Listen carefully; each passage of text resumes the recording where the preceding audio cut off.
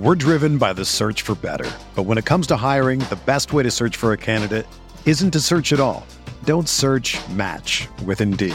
Indeed is your matching and hiring platform with over 350 million global monthly visitors, according to Indeed data, and a matching engine that helps you find quality candidates fast. Ditch the busy work. Use Indeed for scheduling, screening, and messaging so you can connect with candidates faster. Leveraging over 140 million qualifications and preferences every day, Indeed's matching engine is constantly learning from your preferences, so the more you use Indeed, the better it gets. Join more than 3.5 million businesses worldwide that use Indeed to hire great talent fast. And listeners of this show will get a $75 sponsored job credit to get your jobs more visibility at Indeed.com/Blue Wire. Just go to Indeed.com/Blue Wire right now and support our show by saying that you heard about Indeed on this podcast. That's Indeed.com/Blue Wire. Terms and conditions apply. Need to hire? You need Indeed. The best way to learn a language? Immersion. Living where the language is spoken and using it every day. But if that's not in the cards this year, you can still learn a language the second best way, and that's with Babbel. Be a better you in 2024 with Babbel, the science-backed language learning app that actually works. Don't pay hundreds of dollars for private tutors or waste hours on apps that don't really help you speak the language. Babbel's quick 10-minute lessons are handcrafted by over 200 language experts and help you start speaking a new language in as little as 3 weeks. Babbel's designed by real people for real conversations, and their tips and tools are approachable, accessible, rooted in real-life situations, and delivered with conversation-based teaching, so you're ready to practice what you've learned in the real world. Here's a special limited-time deal for our listeners. Right now, get up to 60% off your Babbel subscription at babbel.com/Blue Wire. That's 60% off at babbel.com/Blue Wire, spelled BABBEL.com/Blue Wire. Rules and restrictions apply.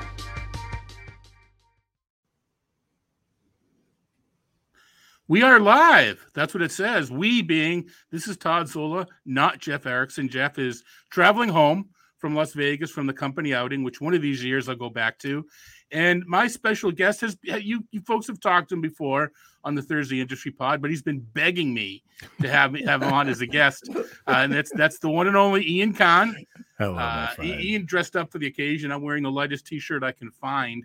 I'm sure you can afford air conditioning. I can't. No, you know what it is? I just finished working and I was going to go with my family and do something, and then plans changed, and you were kind enough to move things forward so I can do things a little bit later that need to be done. Listen, Todd Zola, getting an opportunity to spend 45 minutes to an hour to speak with the Hall of Famer himself, Todd Zola, is a honor and a pleasure. And look, I don't know if you and we've been on shows together, we've done radio shows together, but I don't think you and I have ever just shared a podcast like this. No, we've had you on as a guest with Clay or Jeff or whoever. I'm usually the sidekick. I'm the Ed McMahon of RotoWire and wherever. I've enjoyed being the sidekick. First with Jason Gray and then with Lar. I've kind of done pretty well as a sidekick. Yeah, but yeah, I like they're giving me the opportunity to be the man for a day. And you're the man. You're the man today. You're the man tomorrow. You're going to be on with Justin Mason, right? Tomorrow. Yeah, doing the 2-start pitchers. And Justin has a little something else to talk about. Are you doing Podapalooza? You know, I'm not. And I owe Justin a phone call to see if he, this weekend is a challenging weekend for me, but if he needs someone to pinch hit early Saturday morning. So I'll reach out to Justin as soon as this is over. Justin Mason, truly a gentleman and just a good all around fella. The latest recipient of the Lar Michaels Award, matter of fact, Justin. Yeah, which you received in year one, I believe. You were the first recipient, then our friend Rick Wolf, number two. Wolf, yeah, and the tout board will get together and decide on the fourth. It's gonna be nice that we could finally say hi to each other live. Knock on wood. In March, we haven't. The Hall of Famers haven't gotten together. Yeah, Pianowski, we haven't learned the. He and I haven't learned the secret handshake, Rick Wilton. So next time we all get together, it's going to be fun. Well, we should be getting together. Are you going? Here we go. never ask a question you don't know the answer, but here I go. You're going to go to first pitch in November? It's really going to depend on work and whether Steve Gardner is able to go, because one of us has to go for XFL. I am very hopeful that I get to go. I've never been to first pitch Arizona. I did go to first pitch Florida a couple of years back. Right. But I would really love to go to first pitch Arizona, but it may be challenging with work. But we're going to see. And it's certainly, Steve and I have to figure something out, because we've been building a team together now for the last 2 years. And next year should be the first year that we're actually in the game to try to win it. Yeah. Steve usually has to deal with playoffs, and whether Steve can go or not often has to do with whether he's covering the playoffs. So now that we are the first week of November, I don't know when the World Series is. It's going to be later because of the later season, but that'll be the we have allowances. There's always a co-manager. There's always someone that can do the draft for you if necessary. But we'd love to have one of you guys live. Wait, we have a question. All right, people are asking us questions. Well, who do you think we are, Clay and James? Who do you guys feel is a better pitching prospect, Grayson Rodriguez or Jack Leiter? All right, one of the reasons that I'm in the Hall of Fame, it's not my boyish good looks. It's knowing when to stay in my lane. And my lane is not minor league pitching. I defer to people who drive in that lane much more frequently. Ian happens to be one of those people.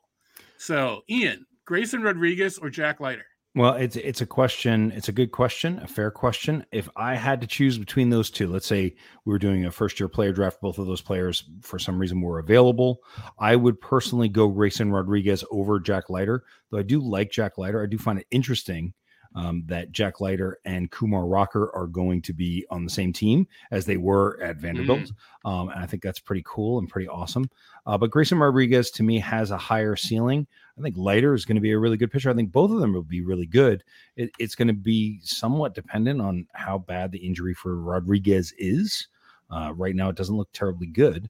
So we'll see what happens. But if I had to choose, I would go Grayson Rodriguez. And the person that I go to is James Anderson over at RotoWire. And, as I mentioned on a podcast earlier today, because it's my second guest stint of the day, I have access to James's list, which is something that makes me feel very lucky. So whenever I'm looking up a guy and I'm like, man, I wonder, I always end up going to James's list to see. And on the RotoWire site, I used to work with you guys. I was a very happy member of the RotoWire team for a long time before I moved over to The Athletic, where I do a podcast weekly, the Under the Radar podcast for the Athletic Fantasy Baseball podcast.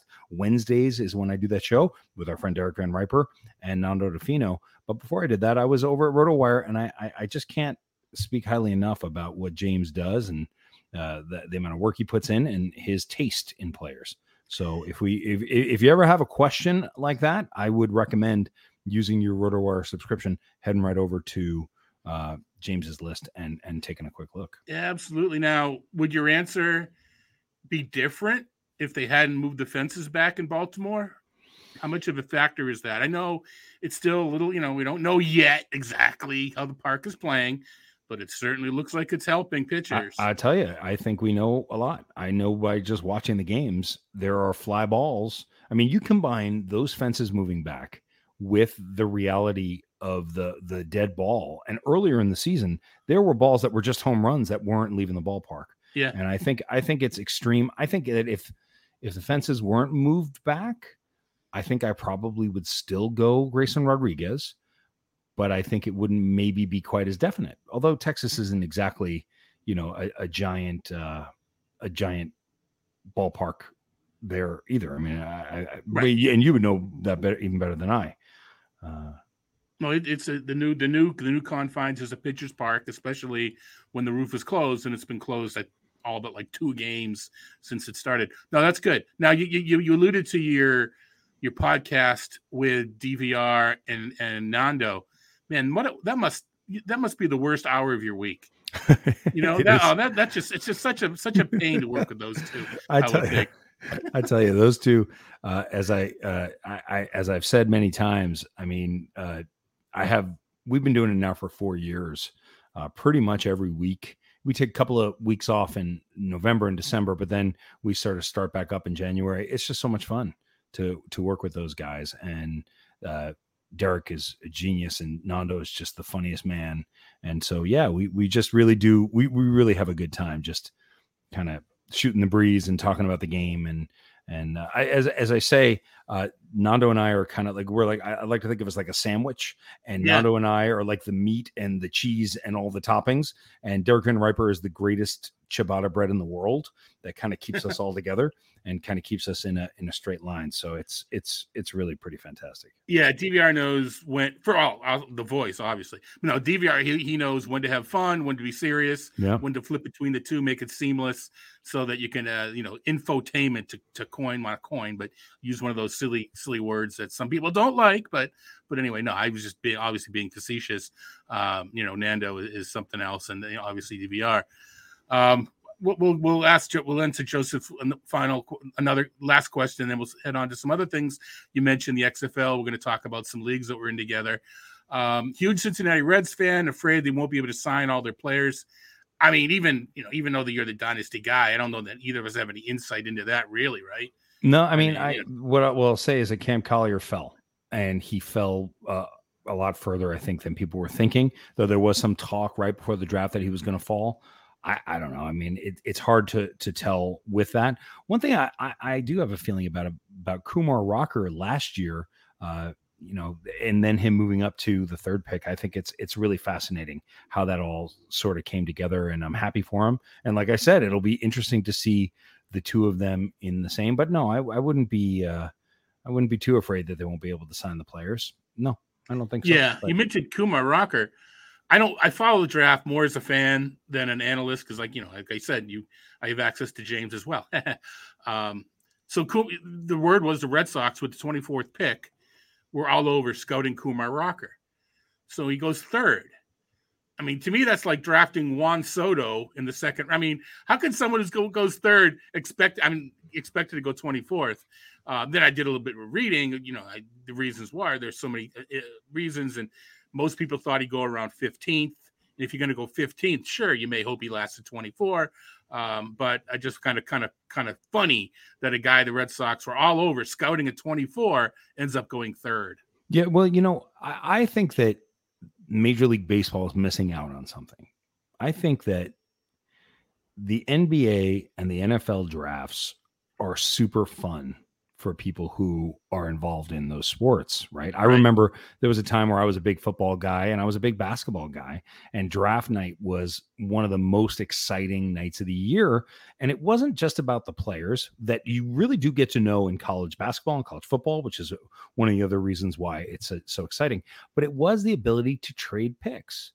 And I'm going to ask you, Todd, do you think that if major league teams could trade picks, that would be something that would add to the fun for fans? Or do you think that would be just dangerous and each team should be stuck with the rules that we have?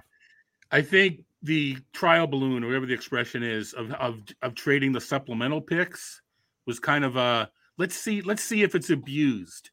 And if it's not abused, we may see trading of the picks in the future.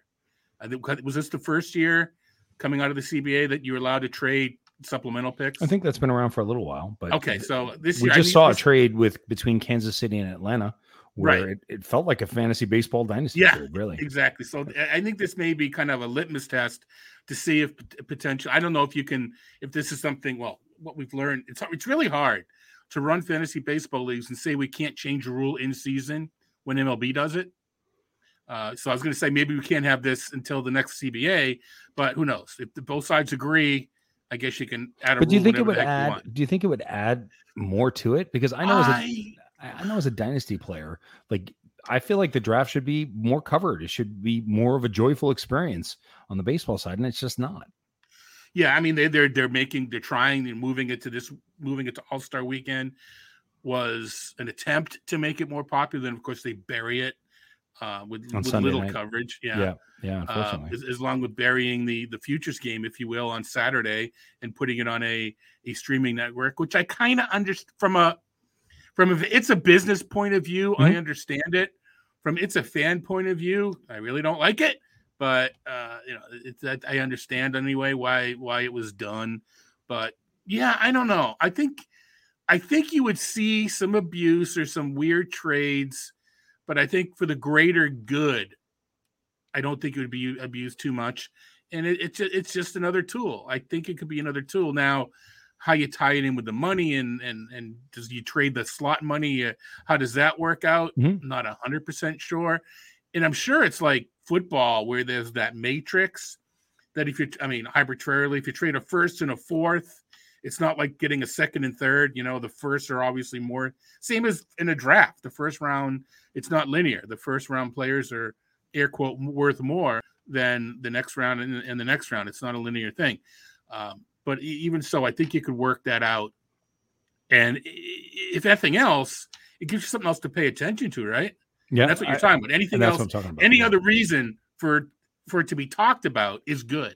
And if it's a trade is why we're talking about it, I think it's good. Yeah, I that's my feeling on it. And I think that one day that will eventually happen. We're driven by the search for better. But when it comes to hiring, the best way to search for a candidate isn't to search at all. Don't search, match with Indeed. Indeed is your matching and hiring platform with over 350 million global monthly visitors, according to Indeed data, and a matching engine that helps you find quality candidates fast. Ditch the busy work. Use Indeed for scheduling, screening, and messaging so you can connect with candidates faster. Leveraging over 140 million qualifications and preferences every day, Indeed's matching engine is constantly learning from your preferences, so the more you use Indeed, the better it gets. Join more than 3.5 million businesses worldwide that use Indeed to hire great talent fast. And listeners of this show will get a $75 sponsored job credit to get your jobs more visibility at Indeed.com/Blue Wire. Just go to Indeed.com/Blue Wire right now and support our show by saying that you heard about Indeed on this podcast. That's Indeed.com/Blue Wire. Terms and conditions apply. Need to hire? You need Indeed.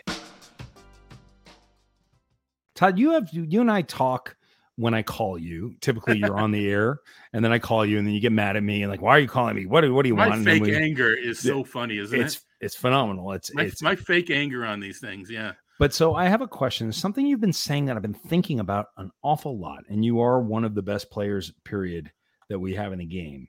We were talking about only leagues. And I was trying to make a trade with you, and I think it was labor. I think it was AL labor. And you said that when it comes to only leagues, I hope you're okay that I'm sharing this, that you have a philosophy, which is to bully hitting and manage pitching. And then you said, I'm not sure if that still works, but that's how I've been doing it. And I've had some success with it. What is your thinking about that, Todd? Like what is the thought process behind it?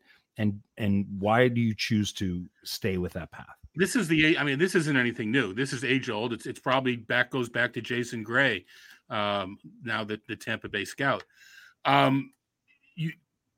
Mainly because there are two ratio categories in pitching, which you can manage, and there's only one batting average in hitting, which is the most variable. It's the most tightly bunched. You can't see it when you look at standings. But if you normalize standings, batting average is the most tightly bunched category, and a little BABIP luck here and there, you can go up and down pretty easily. But so you want to concentrate on the categories you can, in theory, project and build for, which are the four counting stats categories. Pitching, all right, saves is unto itself, so that kind of take that out of the way. You can manage you can manage your ratios, and further, pitching has got middle relievers. There's no subset on the hitting side where you can, other than, I don't know, a second catcher that hits for batting average, maybe that's the closest. There's no subset of, I can use this middle reliever when my starters have poor matchups to stabilize my ratios. So that's to manage pitching means streaming starters with favorable matchups and using relievers when necessary to amplify or supplement your ratios. Hitting, you need at bats. Mm-hmm. And I think it holds true in any size league of any format when you do rotisserie. It's just harder or easier to do depending upon the rules. Labor, harder to do because it's harder to stream, right? Because of it's harder to stream. Tout, AL and NL tout, it's not that easy because you only have 4 reserves. We have unlimited DL, but I don't know. You've got a speculative player, or it's not easy to stream when you only have 4 players to stream with. Mixed, it's a lot easier. I think it works a lot better in mixed. Okay, so that was I think that was what my question for you was is that an only strategy that you employ it, or do you employ that? That's like when you won TGFBI a couple of years ago, you won the overall in TGFBI. Did you bully hitting and manage pitching? Was that your path back then? I got lucky. But no, that was the idea. If I recall, I do recall, I drafted Mike Clevenger and Aaron Nola in the 2nd and 4th. So I didn't completely avoid pitching, but I didn't take another pitcher till a little bit further down. And Clevenger was out half the year, and Nola did not have his typical Nola year. So I won because I had Chris. This is before the helium caught Chris Paddock and a couple of other pitchers. This is like Paddock's good year, the year we're still remembering. But the setup, sure, the setup was to bully up hitting and to manage pitching. And I just, like I said, I happened to catch a couple guys during their good years, and everything else just kind of came into place. Hoping for a second half or 70 games. I'm kind of like within knocking distance of Zola's close enough to be worried about, but it's not like I'm, top 10 or anything. Hoping for, everybody has that run, those 2 weeks. We happen to get those 2 weeks and see where I am and then go from there. I just haven't had those 2 weeks yet. But we'll see if they occur. But yeah, I think that people are winning leagues. You're doing well in tout. We can talk about that. But Doug Dennis is doing well in AL tout, and he's taking advantage of the no minimum inning rule. Oh, is he really? Yeah. Is that what he's using? Yeah. Now, a lot of people have tried. I mean, if 1 in 10, if one try in 10 wins the league, does that mean we're going to change the rule? Heck no. I mean, that means 9 times it didn't work, and for those that don't know, it's an AL only league. And we decided 5x5, we decided that we don't want a minimum. We don't need an innings minimum. If you're willing to sacrifice strikeouts and wins, then and try to, because tout's kind of, no one remembers second place and there's no money involved. So it is, win or go home.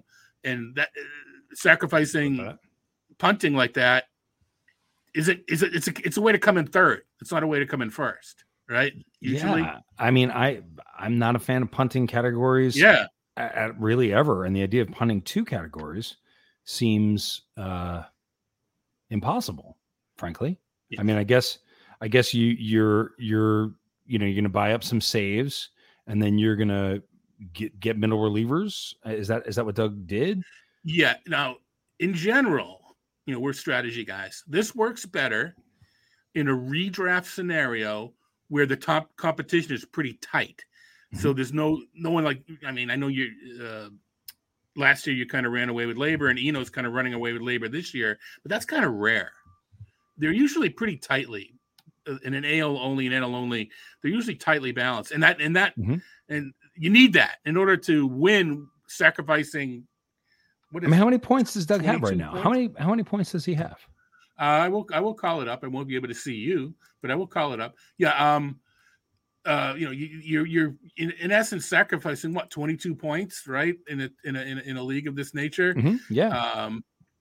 Usually need 90? Is 90 the 90 is sort of what you shoot for in a keeper league? You shoot for a little bit higher, I think. But I think you aim for 90.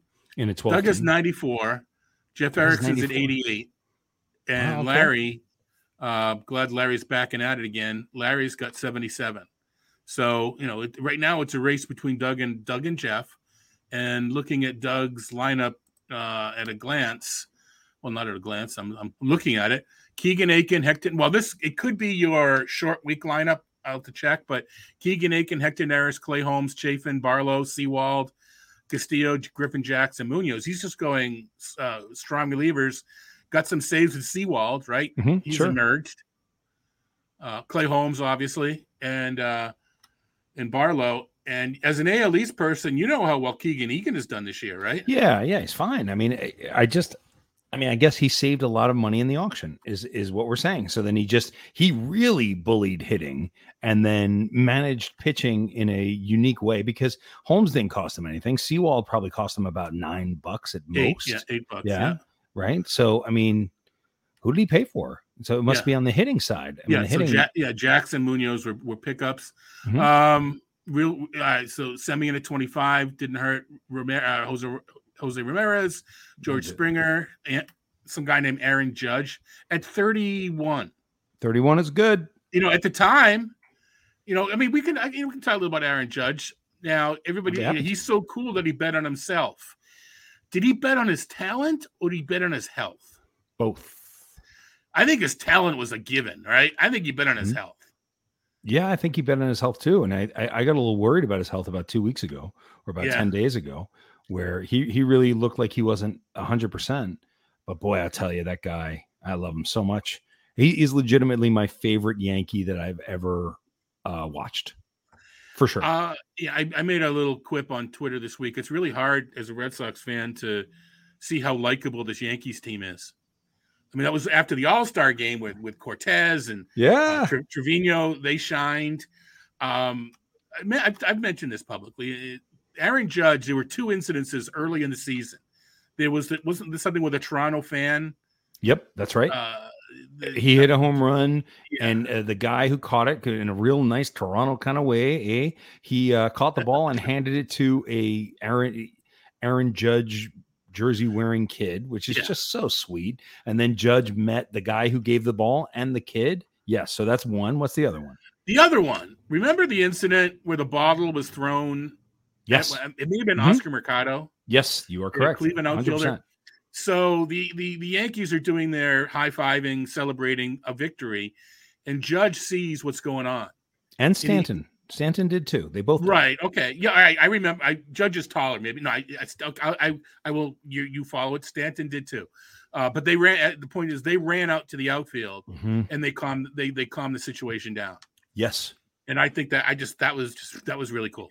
I mean, look, I'll tell you, and that was one of the worst moments as a Yankee fan to watch those people behave in such a trash way. Sorry, I don't mean to.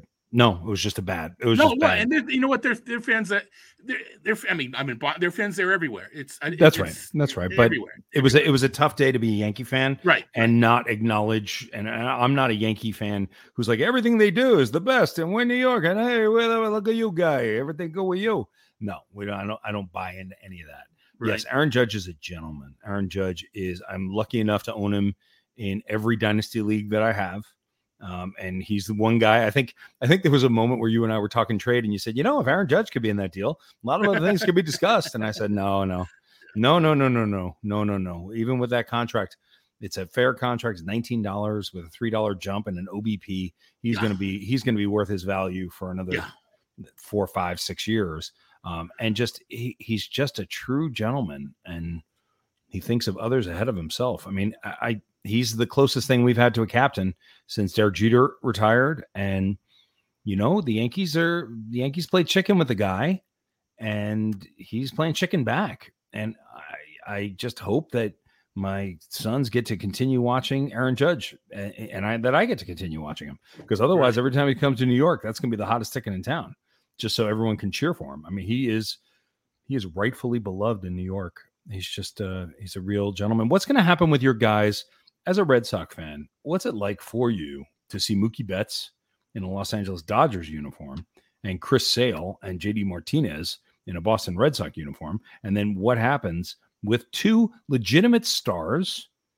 And I saw the Dustin Pedroia 15-second clip. Did you see that, where Pedroia was talking about Xander Bogaerts? Yeah, and you saw Poppy throwing the money on Bogaerts. Yeah. And I think Poppy was throwing the money on Devers a little bit more than he was throwing on Bogaerts. Well, he was literally throwing. I mean, it was in an interview on the All-Star weekend. He had like some machine that he was twirling, and money was coming out on one of the panel. I mean, so if you could only keep one, Todd Zola as a diehard. If you could only keep one, who do you keep? Devers. because Bogart, they have Story for shortstop. They've got middle infielders coming up, and Devers. I mean, it's just such a great hitter. He could go to first, he can go to DH, and he can crush it. I'd like to keep. I wish Bogarts would move off of shortstop, because he's not. He's better this year. I will give it. I will give him that. He's better than he's been. To me, what the Yankees did, and I wrote about this. What Brian Cashman did to improve their middle infield, their defense up the middle, was silly. And he's not going to win Executive of the Year because Yankees don't get it, but he should. Well, I'll tell you, I'm sure I was doing this on the RotoWire podcast back when I was back with you guys. I played catcher. That was my position. I was a catcher in high school. I played catcher in college for the time that I was playing. And I really think that the importance of a catcher to a team is much greater than I think what people understand. Mm-hmm. I still argue that if Jorge Posada was not the catcher for the New York Yankees during the 2001 to 2010 run, that we would have had more championships. But Trevino's value, I mean, Isaiah Kiner-Falefa has been fine. He's been fine. Moving Glaber off of shortstop has been huge, right? Both for him emotionally, being able to go to second base and just, I know how to do this. I don't have to think twice about it. But Trevino behind the plate, the difference in watching a guy, I mean, we're on video, so I'll show you, watching a catcher catch the ball like this, which is what Sanchez spent all of his years doing, and watching a guy do this, which is what Trevino does, is the difference between a 4.5 ERA and a 3.75 ERA. It's that 3-2 pitch. Do you catch it in the right way? Trevino has been a freaking revelation for this team. It's fantastic that he made the All-Star team. Fully deserved it. And yes, I think that little trade, just getting Sanchez off the team. I'm not a huge Josh Donaldson guy. He's a bit of a, but he also brings a little bit of just edge to the team. He's a jerk. And he doesn't care. I don't like him, but he's a jerk and he's good at it. So he brings a little edge. I agree with you. I think Cashman's done a fantastic job. I think that the Astros are probably going to be the best team in baseball in the American League this year. Just watching how they play against the Yankees. It's just it's a tough matchup, but I think that the Yankees have put themselves into a really good position to, I just looked at the playoff picture again and realized it's a very good likelihood the Yankees are going to get that first round bye. It's going to be the Yankees and the Astros probably. Oh, for sure. What a huge advantage that's going to be. Yeah, for sure. Now, as far as the catchers go, you mentioned getting rid of Sanchez, but the Cashman's plan was for Ben Rortvedt to be the guy. And so I'm not going to say he lucked into Trevino because it was a clever pickup, but plan A was I know I'm mispronouncing it, was Ben Rortvedt, who still hasn't played. He's in doing rehab, but he still hasn't played yet. Yeah, but that's a left-handed bat, and that's what he was going for. But now Jose Trevino, I mean, Nestor Cortez and Jose Trevino, to me, and I talked about this on the Baseball HQ podcast that will be coming out later today and tomorrow, rather, that I was lucky enough to do with Patrick Davitt. Todd Zola, look, I did the Baseball HQ. That was very exciting for me. And then, but I talk about on the show all the time on Under the Radar is I watch how the players play the game. Yeah. I watch the energy that they bring to it. That's my deciding factor when I decide before the season. There's value, and also what is the self-talk that the player has in their head. That is so huge. And I make a distinction between Jameson Taillon and Nestor Cortez. Who's got better stuff? Taillon. It's not even a question. Who's got better stuff going on up here? Nestor Cortez. Not even a question for me. Yeah. No, that was a great inning with he and Trevino out there. What are you going to call? And I like the fact that they talk the way we talk. Heater down and low. You better get there. You better get there. You better get. Yeah, exactly. Oh, better get it there. That was so cool. It did have a little peek there, Todd, for me of the future of what baseball could be. The only problem that I had was with the Astros, they'd figure out a way to get the answer to the question. I mean, I'm not just the Astros. Maybe the Yankees would do it. Maybe the Red Sox would do it. Any team would do it. But if that was part of baseball somehow, if they could do it in a way that the battery pack on their back wasn't going to get in the way of the game, like watching Alek Manoah. Yeah, that was funny. Oh my God. It was a blast. No, I mean, that kid. When they first, was it Fox or ESPN? I guess whichever, I think it was ESPN Sunday night. when they first started to do those broadcasts, the old Stu, get off my lawn. This is how can you interfere with the game?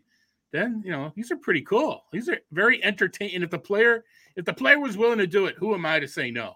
I'll tell you one thing that I don't want. I don't want guys up at bat doing that. It's too dangerous. I really don't think. Right. I like guys in the field. I like guys in the field. That's like the best. Pitchers, like, it's got to be the All-Star game to get away with that because like if the game actually counted, you couldn't really get away. But I love the idea of the pitcher and the catcher being able to just talk to each other. I mean, Trevino and Cortez. I mean, it was so like alive. It was so fantastic. It was really, really special. I have another question for you, Todd Zola. Yes. If Juan Soto is traded, do you think that's something that's good for the Nationals and baseball? Or is that something that is bad for the Nationals and baseball? I think it's bad for both. Without knowing the package, I can't, say definitely it's bad for the Nationals, but I think it's bad for baseball. And the Nationals, I'm not a believer in small market teams. Any team has the money to save any player. It's whether they want to or not.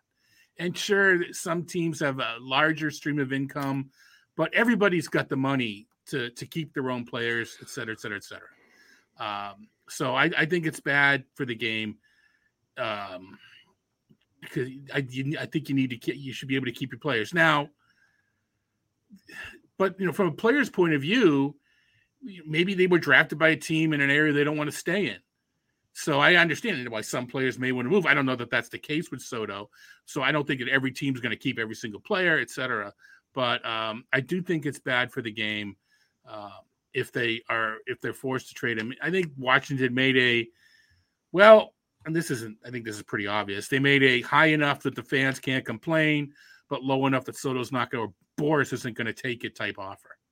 Yeah, 15-year. I mean, absurd amount of money, $445 million. Yeah.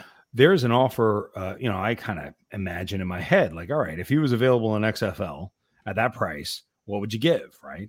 So you look at there's only two teams that I can really think of. We talked about this a little bit under the radar, but I've thought about it more. And the two teams that I talked about then are the two teams that I'm still talking about now, which are the San Diego Padres. They could get him. And the Seattle Mariners. And they could get him. And what's fascinating to me about both of those situations, for gosh sakes, if he goes to the Padres, could you imagine a lineup that has Tatis, Machado, and Soto and Machado? I can. I like that idea.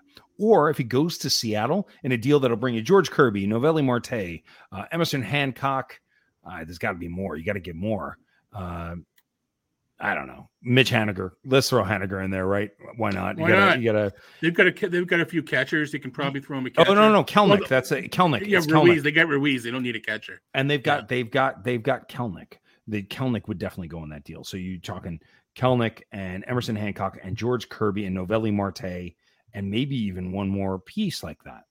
But then you have a team that has Julio Rodriguez and Juan Soto in the same lineup. I mean. And you kept Logan Gilbert. You keep Logan Gilbert. You keep you give him one pitcher, but you keep in Gilbert, and it's a park where you can then acquire more pitching, et cetera. So yeah, the Padres. So that's why I don't know that it would be. I don't think it's good for the Washington Nationals, though. You make a trade like that. Sometimes in a dynasty league, you got to make a trade like that. It's all what the market will bear, and the fact that they didn't send a plane for the guy. I mean, not that I think people should be sending planes for everybody, but it is a sign of not a lot of love right now. And I wouldn't be shocked. I wouldn't be shocked if they actually trade Juan Soto. And how do you trade Juan Soto from the Washington? It's not the Milwaukee, the Kansas City Royals. Right. This is the Washington Nationals. Darn it. Just won a champion. They got all the money, the playoff money. So you get out this package, you're going to have to pay these players too. Yeah, but you have 6 years to build. Right. Well, so you're going to, that. So it's one of those things where, to me, an offer should be a fair offer should be made, and let Soto decide if he wants to take it or go to another team. And I don't think we've seen that air quote fair offer. I guess. I mean, and I wasn't sure from Judge's perspective, going back to Aaron Judge at the beginning. You guys have the Chris Sale and the Nathan Eovaldi and the JD Martinez, so you lose Mookie Betts, right? Like that's why you lose Mookie Betts if you don't have those other guys. I know that there's reports to the contrary, but I don't think Mookie Betts wanted to stay in Boston. Why is that? I just don't think he did, and I'm not going to go down any racial lines. I'm not implying that, or I don't mean to imply that.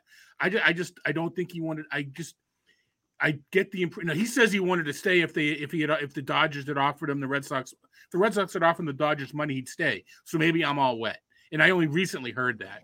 I'm all wet. What? We're back in 1952. I'm sweating and being old. I'm full of crap. But anyway, so I think the possibility exists that Betts didn't want to stay in Boston. Okay, that makes I think the possibility exists. But do you think what about for Bogaerts? Back to Bogaerts' endeavors. I'm just going right back to your heartstrings here, buddy. Yeah, do you think that they want to stay in New York in Boston? I don't know about Bogaerts. We'll find out because of the opt-out, and I don't know about. I mean, I think Devers probably does. I mean, I don't know why they wouldn't. I love it here, but I can see why others might not. So we'll see if they can come up with the money, or if they want to come up with the money. Bogaerts is going to have to move off a shortstop. Where does he go though? I mean, that's tough. Does Devers go to first, and then are you paying a premium price on Bogaerts as a shortstop, but then he's moving off of his premium position? The same. You can say the same. That's part of the issue with Devers right now, is they're comping him to Matt Olson at a first baseman, and Devers is saying, "Well, I'm a third baseman," and Boston's saying, "Well, by the time your contract's over, you're going to be a DH." So, that doesn't sound great. I feel like the Red Sox tend to be a little less respectful maybe than they need to be, at least with Judge. I mean, it's a little strange, frankly. I remember looking at those numbers, 6 years, 240 million or some odd. And Judge is like, absolutely not even close. It's like, really? Not even close? I mean, are you sure? Yeah. Because that's it's a lot of money. Yeah. I think the Red Sox look for value as much as they can afford to bully contracts, but I think they're looking for value too, and that's part of Chaim Bloom's. That's why they got him. I think it'll work. Sure. And this is the same thing with Mookie. You're going to lose him, but I'm not saying Verdugo, but you're going to get players that are going to play. People forget that the Red Sox were on the verge of being in the World Series last year. They had Houston beat, then Houston came back and obviously didn't beat them, or they didn't, but they were that close to being in the World Series without Mookie, with Sale, but not really with Sale. No, he was out at that point. He had the surgery. He was back before. No, wasn't Sale back? Oh, no, that's right. He was back from the TGA. He was back towards the end of the year. That's right. I'm thinking. And then he had a rib to start this year. A rib? I don't know why I said it like that. It's a rib. Well, but a broken pinky. Yeah, but boy, oh boy. And I was Rob Mershak, my partner in the main event and GDD and DL1 and TGFBI. We were stashing Chris Sale in the main event for this whole season to build up on strikeouts towards the end of the season. So that's a sad thing, but other good things are happening. So it's okay. Quickly, you mentioned catching and presenting, not framing, presenting. I wrote this about in my Todd's Takes a little while ago. As a scientist, as someone who umpired for half a summer in Babe Ruth League, nice. Framing drives me crazy. It shouldn't work. Oh, it works. It shouldn't. I know the numbers say it does. So the sign, I know it does. But the strike should be as it goes over the plate. And I've had people that are more advanced in science than I am explain there's a reactionary pause and so I invented this game, and you kind of alluded to it with Trevino, and I wrote about it. It's so weird. Watch 5 pitches of an arbitrary game. Watch how the catcher presents the ball. Do they take everything and snap it to the middle of the plate? Never. Or as you suggest, do they only subtly move the balls in the corners not to the middle, but to the edge? Yep. And you can almost guess if they're going to be a good or bad frame. Well, no, you can't almost. At least I was able to. All right, I watched 5 pitches. This guy snatches everything towards the middle. He's going to negative framing score. Go to Fangraphs, look it up, -2. This next guy, took 2 outside pitches and just brought him to the corner and didn't even try to frame a couple pitches that were just so way off, whereas everybody else was bringing them. I'll bet you you can guess who's a positive framer by watching like 5 pitches. And here's what I'll tell you. An undervalued part of Major League Baseball, from my perspective, is the called third strike on a check swing and how the catcher points to the umpire and how the hitter goes to first base. Yeah. It's all in that moment of the got him. If you stand up and you, like Gary Sanchez, we catch the ball and I go, oh yeah, right. Yo, check it. No, that's fine. Whereas you got Trevino going, we got him. That then makes that call for the umpire. If the catcher's doing it with that level of excitement and we got him, now the umpire has to go over the top of what the catcher has just done. I think it changes 20% of pitches. 20% of those little moments, those little tiny in between parts of baseball. I think it matters. It does, but I think there's another end of that, and I like watching this at the AFL. You can tell when some home plate umpires just are PO'd that the review's being asked for because they're sure the guy didn't check swing. Then you can kind of tell where they want that review because they're not sure. Mm-hmm. I think knowing when to ask for it matters. I don't think you ask for it every single little bitty time because then you get the boy who cried wolf thing from the umpire. Maybe he doesn't have to check. The umpire is not required to check with the base coach or the base umpire. No, but as soon as the catcher calls for it, you got to the umpire has to make a call on it. He doesn't have to request help though. No, but if the catcher asks for it, then the umpire is going to have to make the call. Right. Sometimes they ask for help. The catcher's asking him to ask for help. He doesn't always have to. Maybe I'm wrong about this, but I always thought that like as soon as the catcher makes the request, that's enough. That the umpire doesn't have to ask. That has nothing to do with the home plate umpire. The catcher's just trying to steal a call. I mean, the catcher can. It's irrelevant.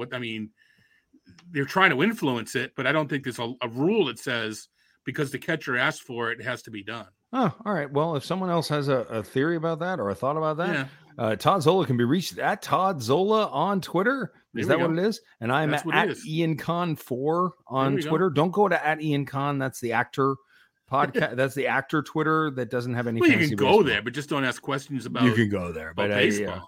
Hey, I did want to pull something from the chat. Okay. Because I have really strong opinions about this, and I don't think I've ever really talked about it. If you guys had your way, what rule would you put in or take out? Mine is the runner starts out at second base in the 10th. Todd Zola, what do you think about the Manfred runner, the phantom runner, the ghost runner, the man at second base in the 10th? Hate it. Love it. Go. No, I think it I'm not a fan. And I like the word zombie. I've heard zombie. Mm-hmm. And zombie's good. It was on the broadcast because they explained the runner came up from the dead. Okay, I like that. That's pretty good. I like that. I buy that. I know. It's especially in these 0-0 1-1 games, they're so cool. Let's earn that the extra suspense.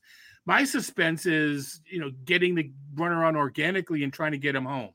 I understand why they're doing it.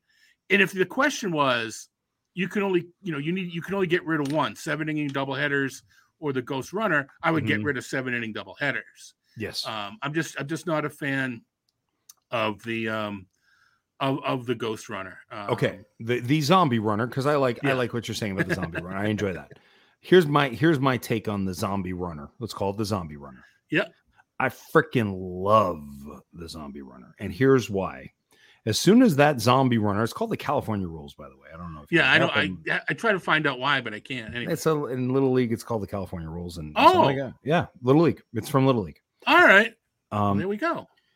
What ends up happening for me as soon as extra innings start is it's a little bit like, and I've never said this before. I've never really thought about it before. It's a little bit like the 4-on-4 in NHL, which I don't follow. So I don't know if that's cool or that's not cool, but it lifts the whole game for me immediately into a higher octane. So it takes it from being the national pastime, if you will, into very exciting. It's like, all right, it all comes down to every pitch now. Now, in the extra innings, at least from my perspective, 13th inning, 14th inning, it's like I've had enough at a certain point. And then it becomes a game of attrition. It's like, who's going to run out of pitching first? That's one style of game. But for me, just that first choice, and it gives, first of all, also gives the home team a tremendous advantage, because if the other team doesn't score, right, if the other team doesn't come through with a score, then that move to bunt the guy over, all of a sudden you're building the tension, which is really what it's all about for me, is that tension of, oh my God, is this going to go? Is this going to go? And then you got yourself into a mess, and you got to figure out your way out of a mess, as opposed to 1, 2, 3, 1, 2, 3, 1, 2, 3. So to me, once we get to the 10th inning, I enjoy the game even more. I love it. I know I'm outside of the purist on this. I don't know that you are. I may be all wet. I'm all wet. I don't know. I mean, I think people are growing to it. You know what? I like the tension. I mean, I understand the tension, but I like the build to the tension. Yeah. So maybe playing the 10th and 11th under regular rules and instead in the 12th inning or something like, because I also get what you're talking about, pitching and destroying bullpens for the next day, et cetera, where that detracts from the regular game. I can understand that. So maybe the compromise is 10th and 11th, or maybe just the 10th. But now we're 10, whatever, an inning or two, regular rules. I mean, I would be okay with it. I would, for the purist side, but for me, the game gets my wife was looking at the game. We were watching a game recently, and she's like, "What the hell's going on? Why is he on second base?" I was like, "You just figuring this out now, huh?" Yeah. And she was like, "Yeah, but this doesn't make any sense. Why is he? How to get to second base?" And I said, "Well, it's called he's there, and it's gonna. And what it does is boom, boom, boom." And then she was sitting there watching. She's like, "Oh yeah, I guess it's kind of fun. It's kind of fun. It's kind of exciting. It's like it's manufactured excitement." But Michael Kay over at the Yes Network, who I used to just abhor listening to, like I just couldn't bear him. Sorry, Michael Kay. But now I've started growing to like him. I think he's grown on me a little bit after 25 years. He hates it. He's like, "Oh, this is stupid." I think most people in baseball kind of hate it. I think I'm on the outside on this one. I think it's closer to 50-50 than you may think, but okay. Someone joked. Dennis Eckersley would love it because it gets them out of there earlier. Also, and here's where I'm going to ask you this, because you're very smart and you're hired by all the big places. ESPN loves you, Roto, everybody. They tolerate me. They love you, and they keep you around. I wonder if there's been an article written about how it changes the value of closers, this rule, because you're seeing more closers get wins now than you ever have before. And I'm not smart enough or patient enough to really figure it out. I mean, I guess I could figure it out, but like, does the home teams, like, so if Clay Holmes comes on, or Tanner Houck, let's do Houck, you're home in Fenway, the game is tied, he comes on in the 9th, or he pitches the 10th. You just get a chance to get. It just feels like there's more chances for wins for guys in our game. Yeah, there might be, and that is something we can look. I mean, there's a bunch of things. Joe Sheehan talks about it on Twitter, broadcast, et cetera, too, or podcast, radio spots where the run scoring. Am I going to have to go back and with projections back out all the runs scored in extra innings and or scored against position players to get a better feel for a player's true value? Because the number of, I think it might be fun to talk about, but when you actually check the numbers out, I don't think they're adding that much. I don't think it adds that much. I don't think it does, but it's something. It does. Asking the question, you're not an imbecile if you ask the question. Yeah, but no. It just seems like a little bit more work than I don't know if it's going to pay off quite. Yeah, because then there's BABIP and everything else. The error bars it's going to get lost in the mat and in the haze. But anyway, I mean, it is worth with so many position players. But I'm trying to think if there was one rule that I would change. I mean, other than if there's another rule that I would change, what it might be. I don't know at this point. I mean, that's the key rule. Would you be for or against? And I'm going to surprise myself with this answer. Would you be for or against if it was workable from a logistical standpoint? It didn't shut the game down all the time. Would you be for or against robot umpires for balls and strikes? All right. I am changing my tune on that one. Now, the whole framing incident we talked about, that's gone, right? Yeah, I mean, would be totally gone. That's gone. All right. My concern is it turns in wiffle ball where the ball lands in the chair. It's a strike. And the ball never crossed the plate, but it landed in the chair. So it's a strike. If the ball barely ticks the corner, and that's going to be called a strike, that's going to ruin the game.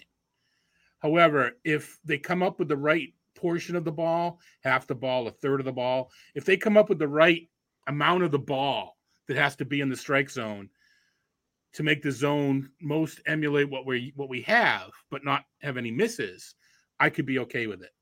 But I still would prefer better trained umpires because I like the catcher umpire dynamic that we talked about. I like that part of the game. I like people framing is cheating. I don't know. It's not cheating. I don't think it's cheating. It's not I don't cheating. think I don't think it's cheating at all. Called. Well, I mean, there's some, it's kind of a hyperbolic argument when you're not again, So if they could come up with a robo ump that the strike zone was more representative of what we actually have, if it was called right, okay. But I still like the dynamic of the catcher and the catcher having to do, having to at least receive the ball. Otherwise, they're going to always get in a position to throw runners out. I think it's going to change how a catcher has to play. Yeah, I think you're right. It's so funny. I started this answer in one direction, and now I'm going in another direction. I'm tired of watching Aaron Judge get called out on strikes that are at his ankles because umpires are silly. Although I will say, Aaron Booney. Do you ever watch the John Boy videos?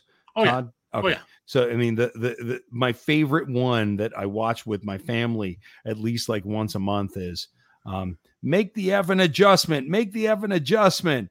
It's like, where was that pitch?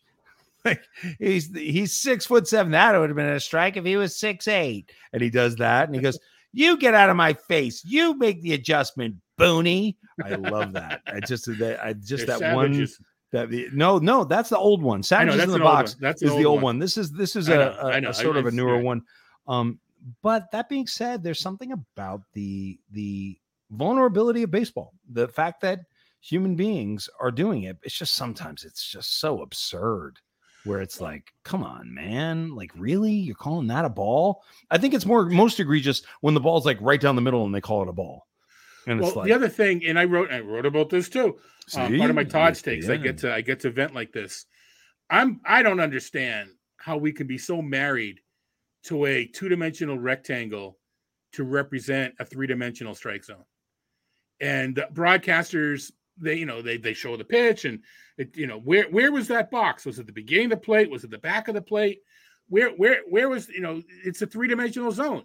And so a ball is in the zone, out of this is where you can get high pitches fall into the zone at the back and low pitches be a strike at the beginning, but not, so maybe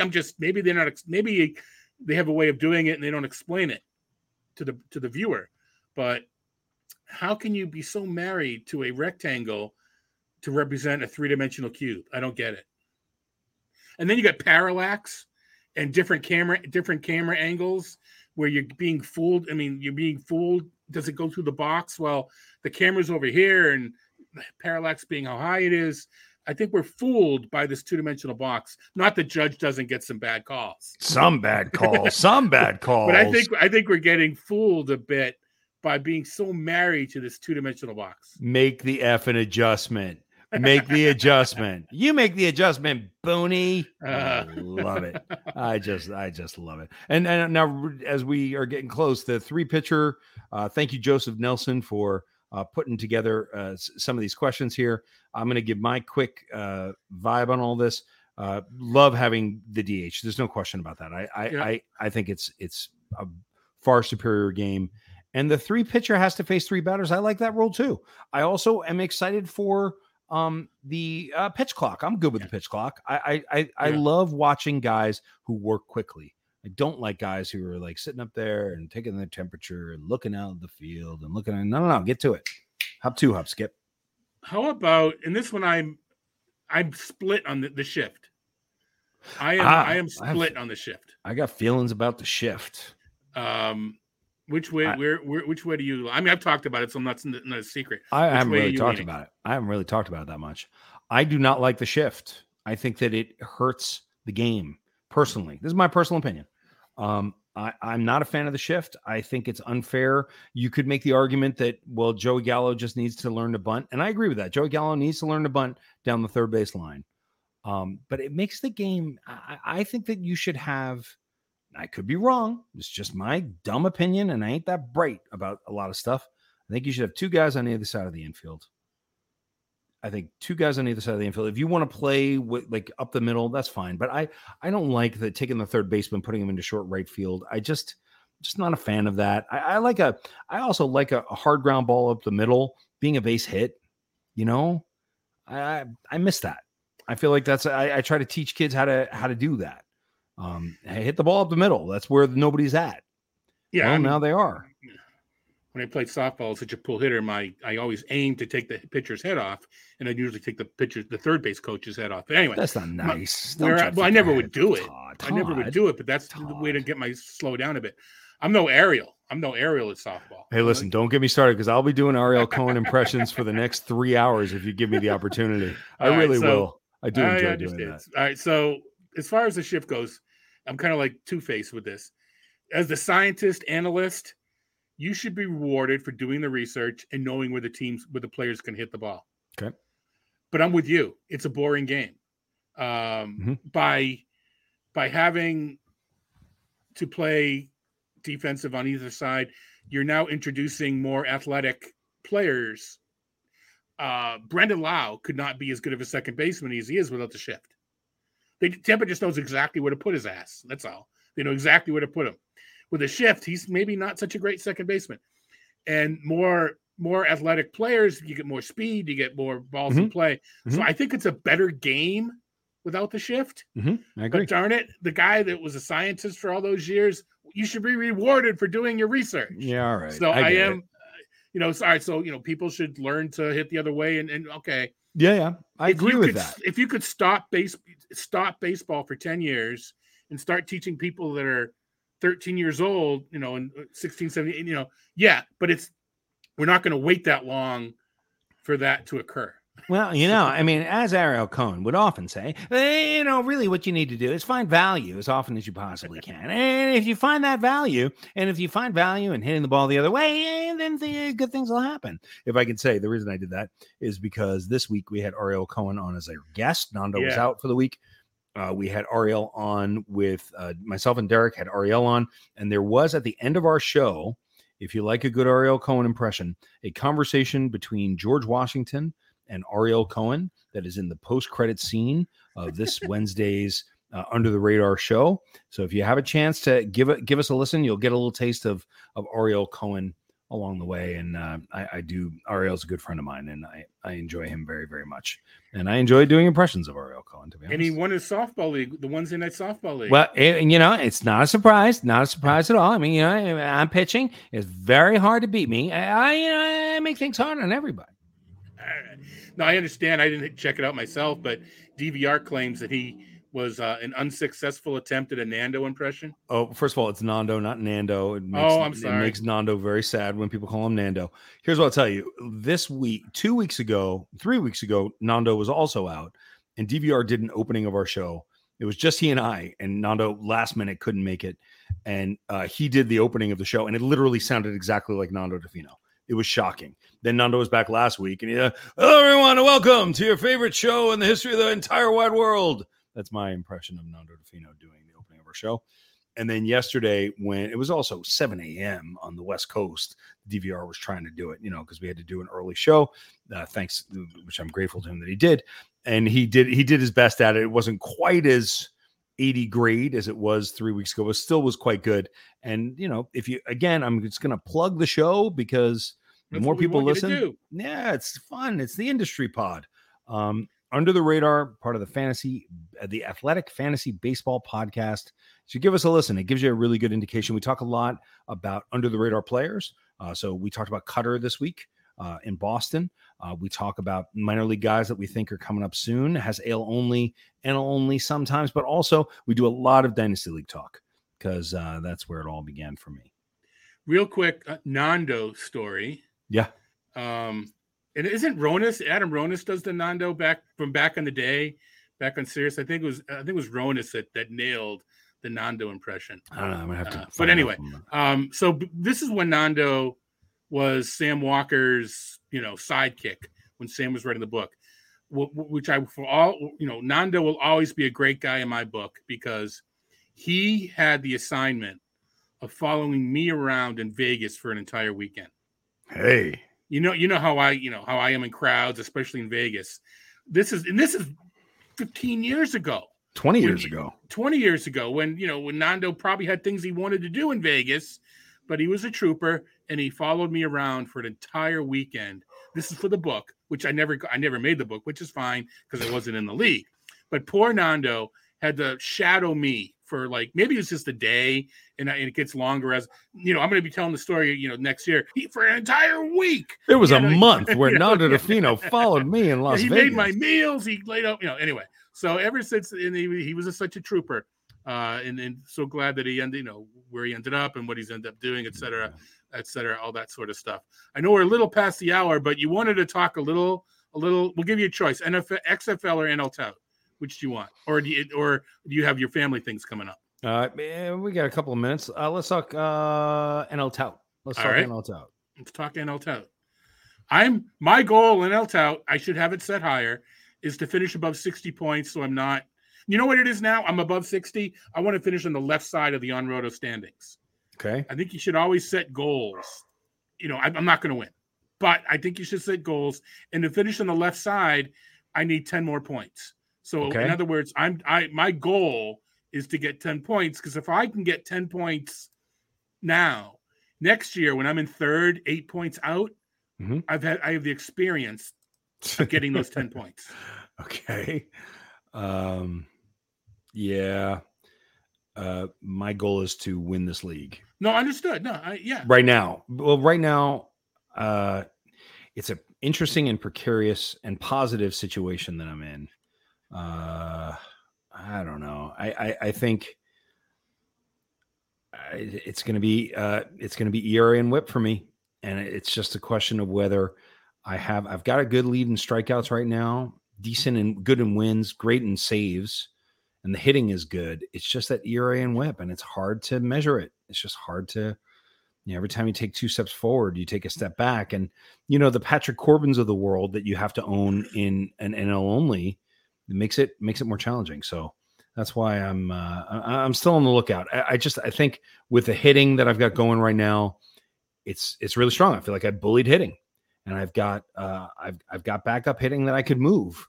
So I'm looking for people someone to match up with, so I could trade some of the hitting for some of the pitching that I think I need. Yeah. So I'm last in saves. I could probably gain 2 points with a closer, but that might 3. You can gain 3 points with a closer. Well, I don't know. With a real closer. Mm-hmm. Because Peter, who has 13 points, 9 ahead of me, he's going to keep getting saves as well. So, okay. But 3 are there. If one were to get lucky, 3 of them are there. So you're looking at your ERA is what you're. Yeah, I think so. I don't know, Todd. You tell me. What does it look like to you from your perspective? I was actually looking at my team. So a guy like Colin McHugh would be more. If anybody on my team would be attractive to you, it would be a Colin McHugh type. But why trade for McHugh when you can pick up a McHugh? Yeah, no, I think I need another starter so that then I can take Corbin out of the lineup and then play matchups a little bit. But you know what? It's one of those strange things, and. Getting too deep into our leagues is never people don't always love that, but you feel like you want to do something to win, right? I want to do something to win. I'm just going to keep putting out the best lineup that I can, and then see if there's a match with somebody who needs what I need to sell. And one of my favorite parts of this game, as you know, is hopping on a phone and calling someone and trying to find where the balance is. And here's one of the best parts about playing in a league with Todd Zola. And I'm lucky enough now to play in 3 leagues with you, Todd. We play in 3 leagues together. Yes, we do. Can you do which ones? Can you name all 3 leagues that we play in? Well, it's got to be Labor, XFL, and Tout. That is correct. So here's one of the great things about when you play in a league with Todd Zola. You send him an offer. If he doesn't like it, he rejects it within about 3 minutes. And he's like, well, I guess that didn't really well. No, I wasn't going to do it. And I wanted to, let you know that that you should go look elsewhere because it ain't going to happen here. So that's actually appreciated because one of the more challenging things in leagues is when you send out an offer and it's like, did that land? Did you want it? Did you not want it? Like, I don't really know where you stand. With Zola, I know where I stand. And I mean, if there is something there, I'll reject it and say, let's talk. Yeah. But yeah, no, I do kind of like to let people know. It also helps that I'm sitting by my computer, almost every minute of the day. If I'm not, I'm sleeping or whatever. But there is some courtesy to it. But it's also because I can. But you do, so I mean, more directly about you look at my team and you say, well, Zola's got Logan Webb, Zach Wheeler, and Louis Castillo. He's got 3 pretty good starters. Absolutely. So, what could I, so now the question, and he's sitting on Kyle Muller, who's crushing it in the minors right now. Yes, he is. He's got to have it.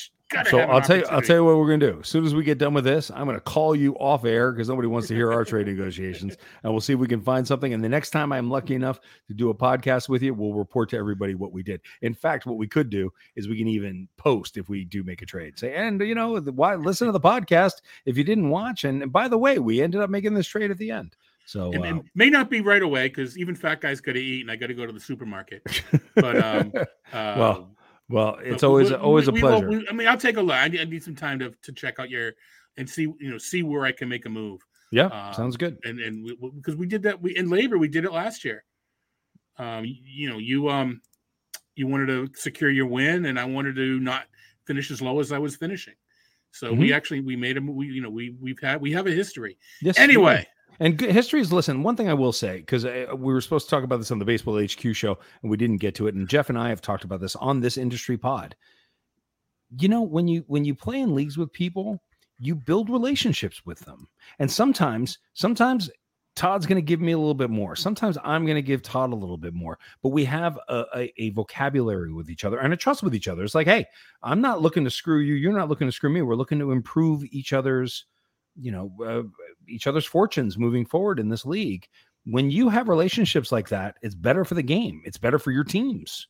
And it makes it a little bit more fun because then I call Todd on the phone and he just makes fun of me for like 8 minutes and tells me he's going to kick me out of Tout Wars. That's pretty much it. Right, Todd? I mean, pretty much. Yeah, pretty much. Todd's just going to say, we're going to have to let you go now. You're not going to let you be in the league anymore. I mean, we've often talked about reshuffling the decks in Tout Wars and mixing the leagues up. Yeah.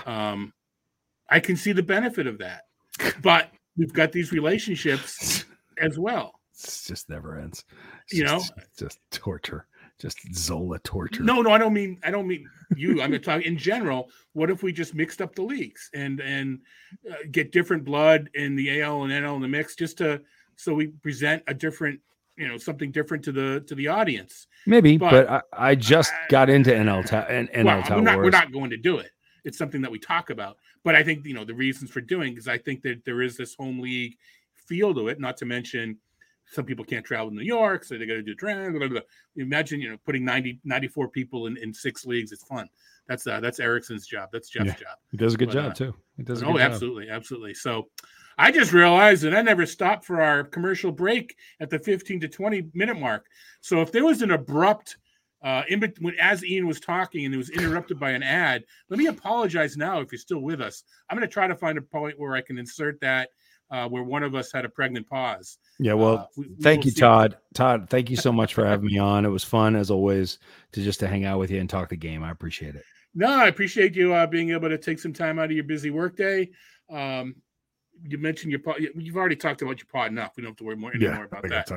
But thank you. Good luck. Seriously, in NL Tout next year. I hope to be having the script flipped, and you're wishing me luck. We should, we'll see what happens. But again, my friend, good talking to you, and we'll so much looking forward. Hopefully in Florida, hopefully in November 9, Phoenix, hooking up. All right, buddy. All right. Thank you. All right.